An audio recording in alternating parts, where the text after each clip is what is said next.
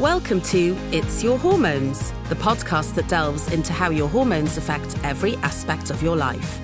I'm Dr. Seher Roghed. I've been a doctor for almost 20 years, and I'm a GP who's been working with patients with hormonal issues for 10 years.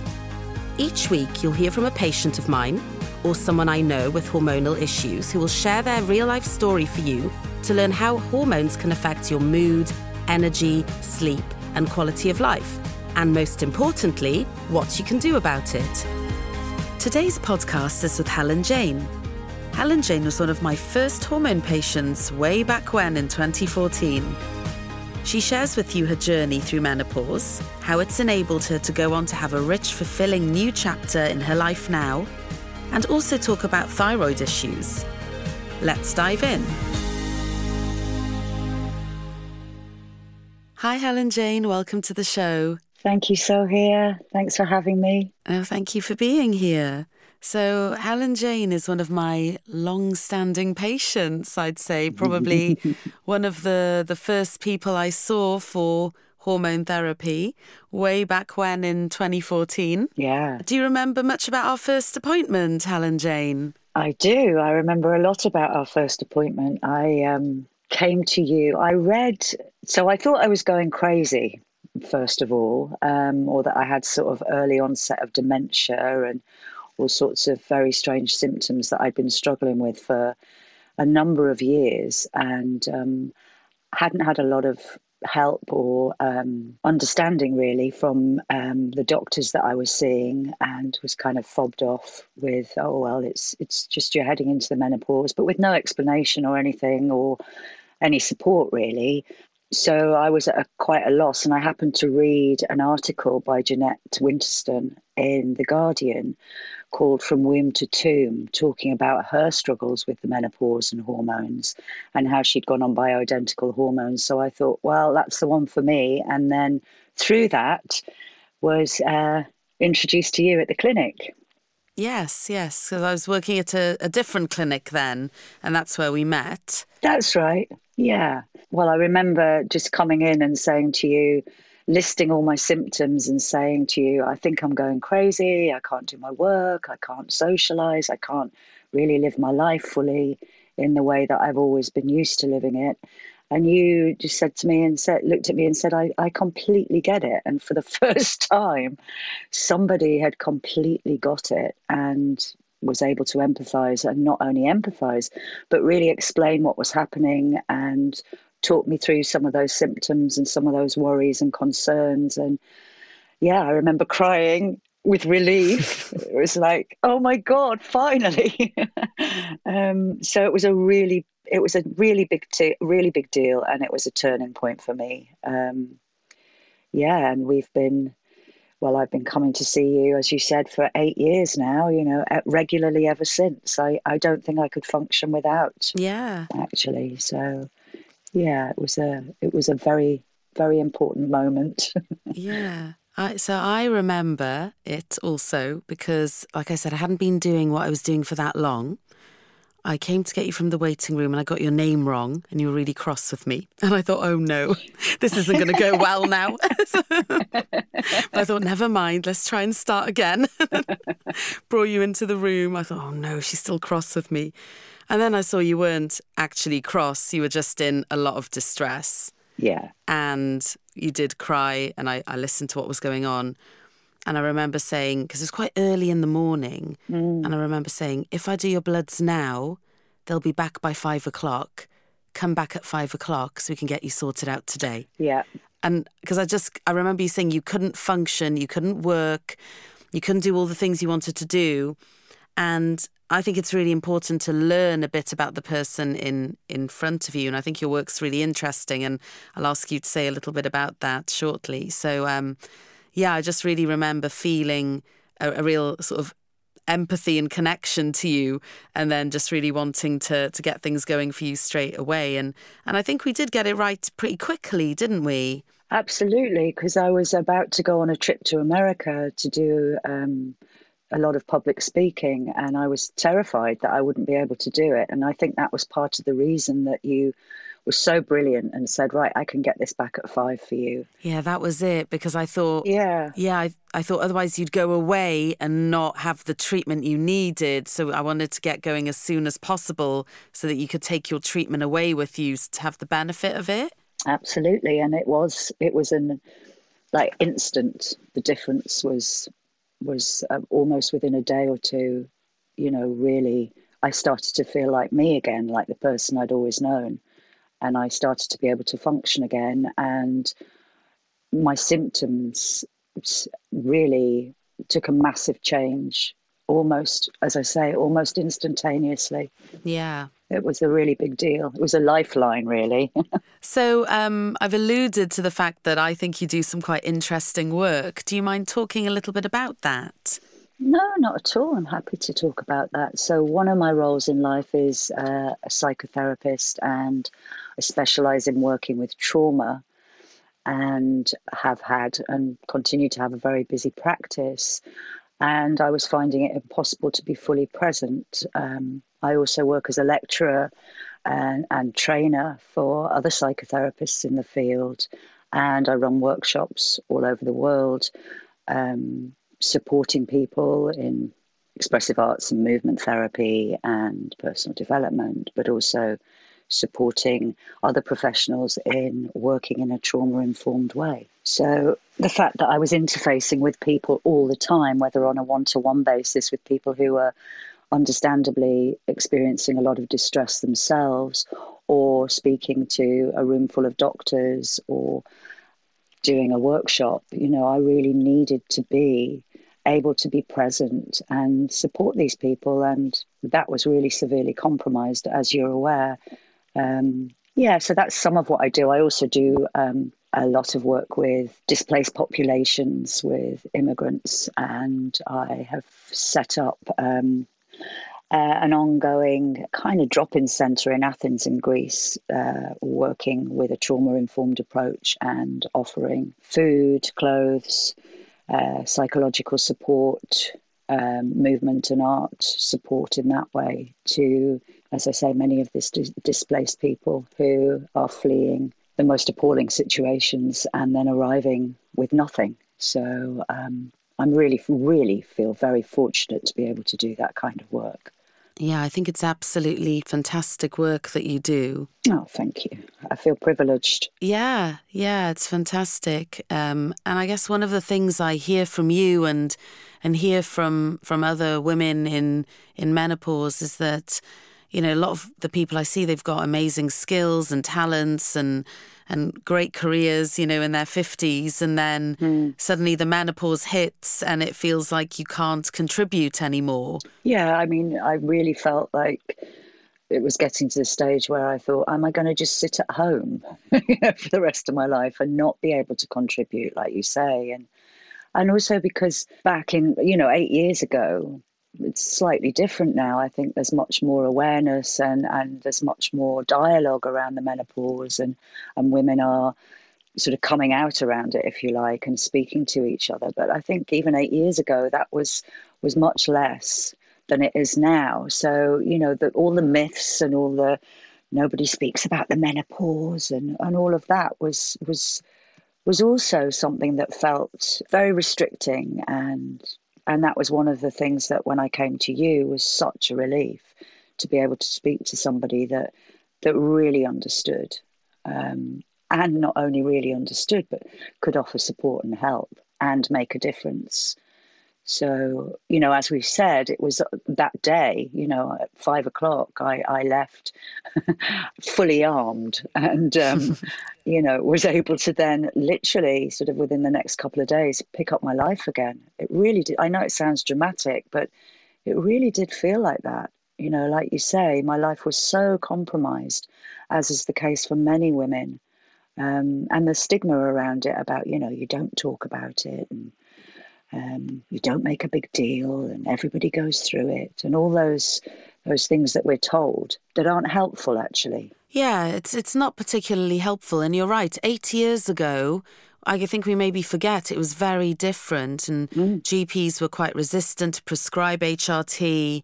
you were very much told, well, if you take HRT, you're just going to get breast cancer. So don't take it, or on your head be it.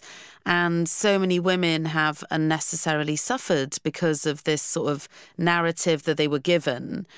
And yeah, we don't really celebrate these moments in a woman's life. Women get their periods. That's also sort of clouded in a bit of like shame and judgment, and it's all a bit weird. And I think the teenager themselves feels a bit weird about it as well, because you don't really talk about it and you're going through a new experience.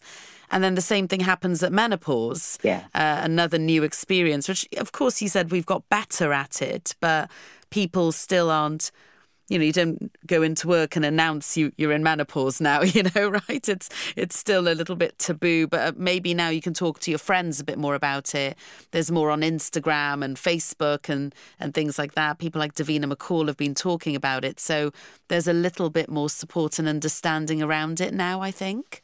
Yeah, I would agree. And I think you mentioned shame, and I think that's a big piece in the whole jigsaw really around menopause, is that there has been so much shame around it. And I feel like that's being broken through more and more. And I certainly talk to all my female friends, certainly women of the same age. And there's something about the camaraderie in that as well that feels very supportive.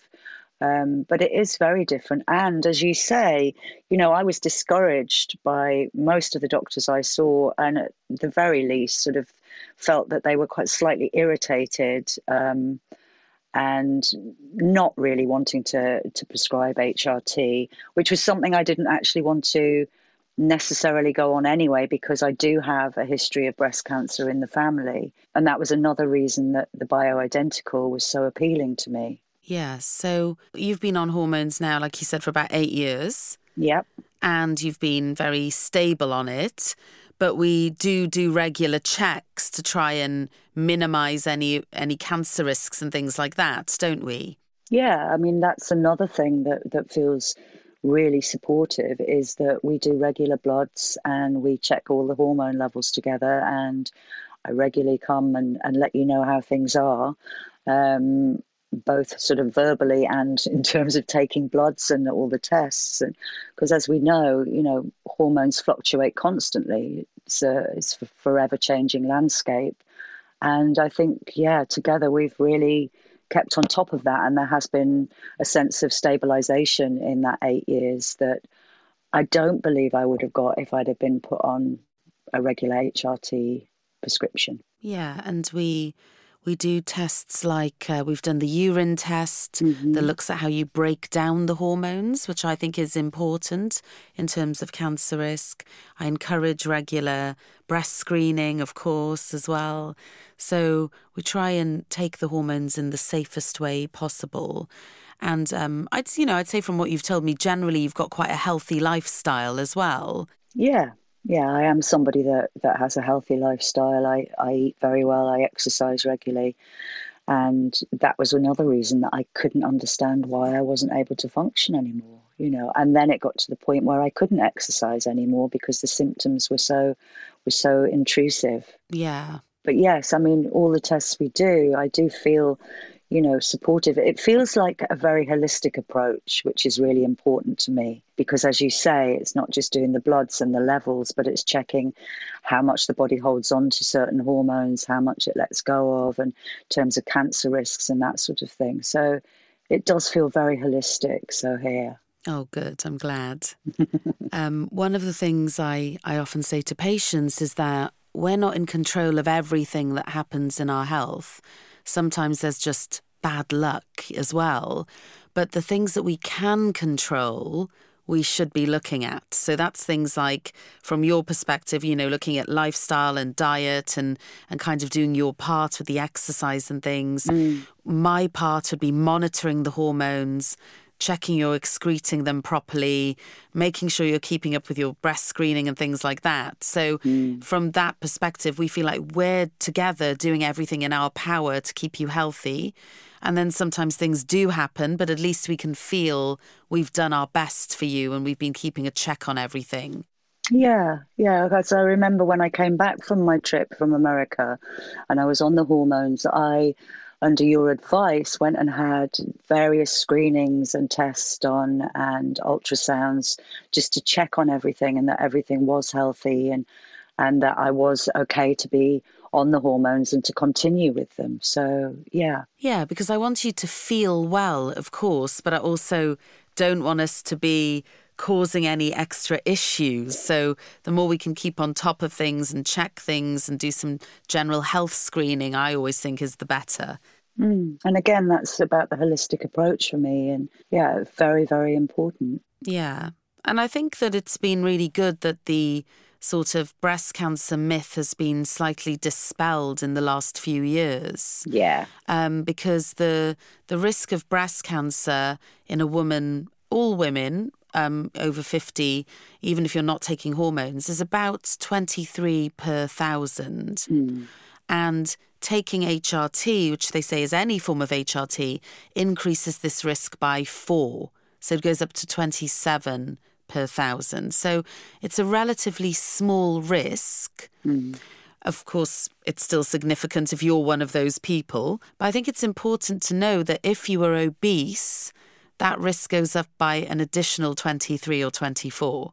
So there are other things that increase your breast cancer risk more than taking hormones. The same risk is if you have more than 4 glasses of wine a week as well. So there are lots of things you can do to offset perhaps taking hormones if you feel that's really valuable and important to your health.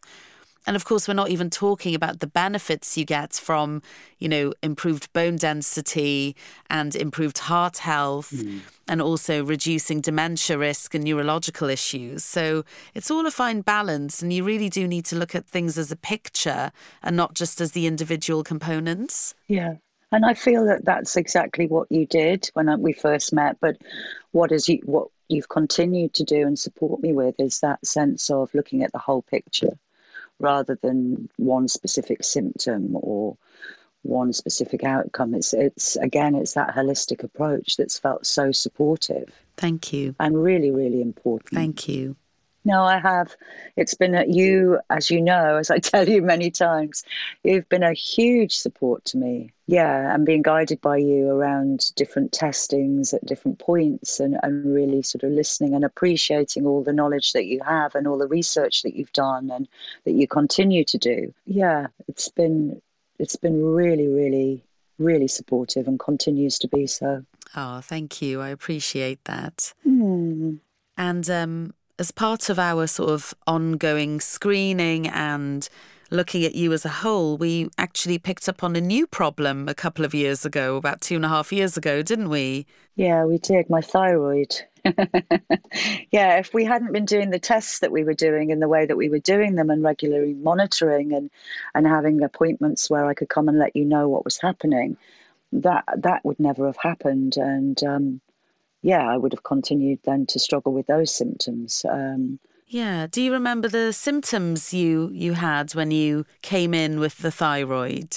I do, because some of the symptoms were very similar to what I'd been experiencing before I'd started my hormone replacement. So I was a bit concerned. So I was feeling a lot of fatigue, very sluggish, increased sensitivity to the cold, sleepiness on a daily basis, very dry skin suddenly, a lot of muscle weakness, muscle aches and tenderness and stiffness, which I wasn't used to because as I say, exercise is a big part of my life. Joint pain and stiffness seemed to come back, and my hair started to fall out quite a lot, and my weight started to fluctuate quite a lot. So those were some of the symptoms.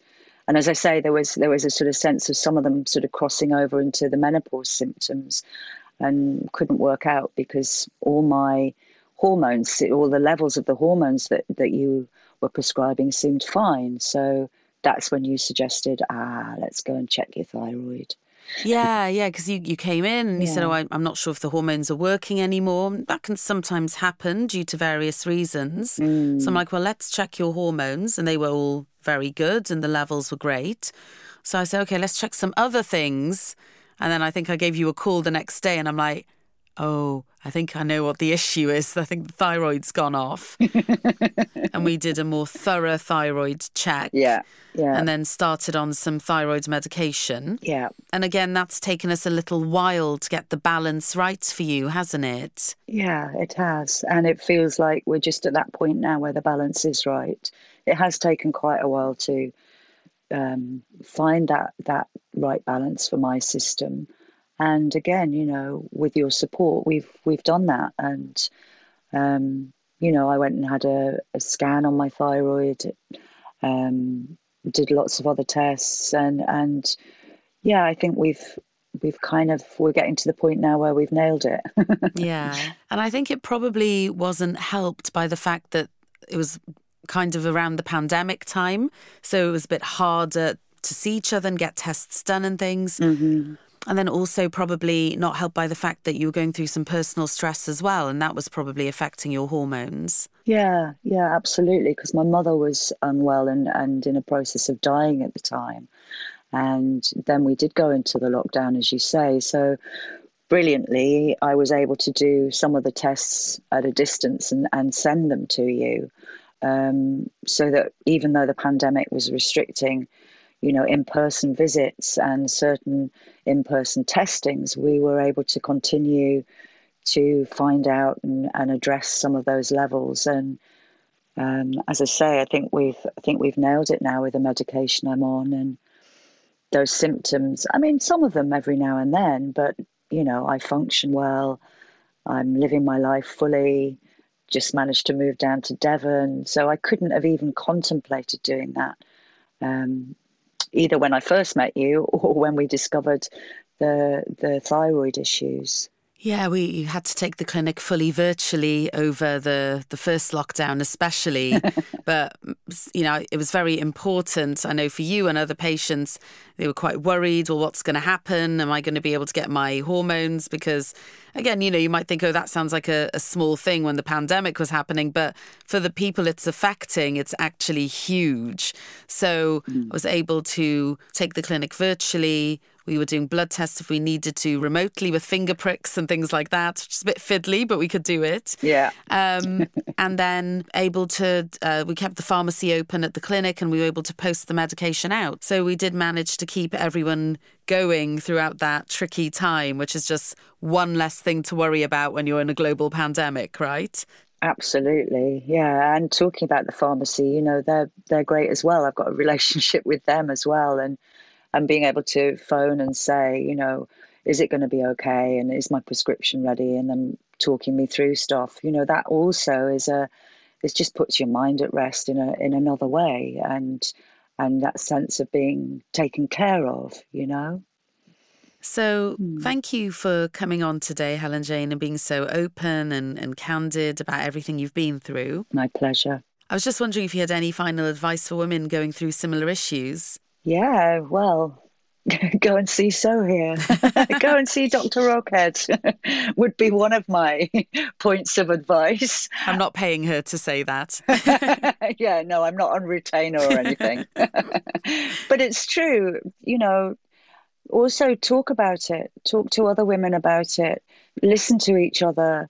Empathize with each other. Break out of the shame-based patterns that there are around the menopause and our hormones. And, because it is a time that actually we, as women, we do step into our power around this time, even though physiologically everything can feel like it's going against us. If you get the right support, you can really step into your power and embrace the menopause. So seek help, talk to other women, talk to professionals that are open to talking about it, who have a deeper understanding of women's health and who don't think one size fits all and who aren't sort of adverse to saying, yeah, try this. That would be my advice. Keep trusting that it will be okay. There is help out there. Yes, there is. And there's more help now than there has ever been before, which is a positive. Yeah. And I never forget that it's a privilege for me to help people, and for people to trust me with what they're going through, because it is a very difficult time. We have to talk about lots of very personal things. So I don't forget that it's a privilege for me to be in this position to be able to help people and hear the stories of interesting and inspiring women like you as well, and be part of your journey. Oh, thank you. And that's very, very apparent in how you are, and how you are in relationship and how we are in relationship. That mutual respect is vitally important, and it's ever present, I feel. So again, much gratitude. No, thank you. Thank you for coming on the podcast. I'm sure your story is going to help so many other women as well. So thank you for that. I hope so. If it helps one person, then that's a big deal. Thanks, Helen-Jane. Pleasure. Helen-Jane is such an inspiring woman to me. I feel a great connection with the work she does with trauma and how she helps displaced people and refugees. It's a privilege to have helped her in her journey to help others. We talked about how in 2014, menopause and taking HRT was not as acceptable as it is now. And it's great to reflect on how things have improved for women's health. Helen-Jane takes bioidentical hormones, which are custom-made hormones.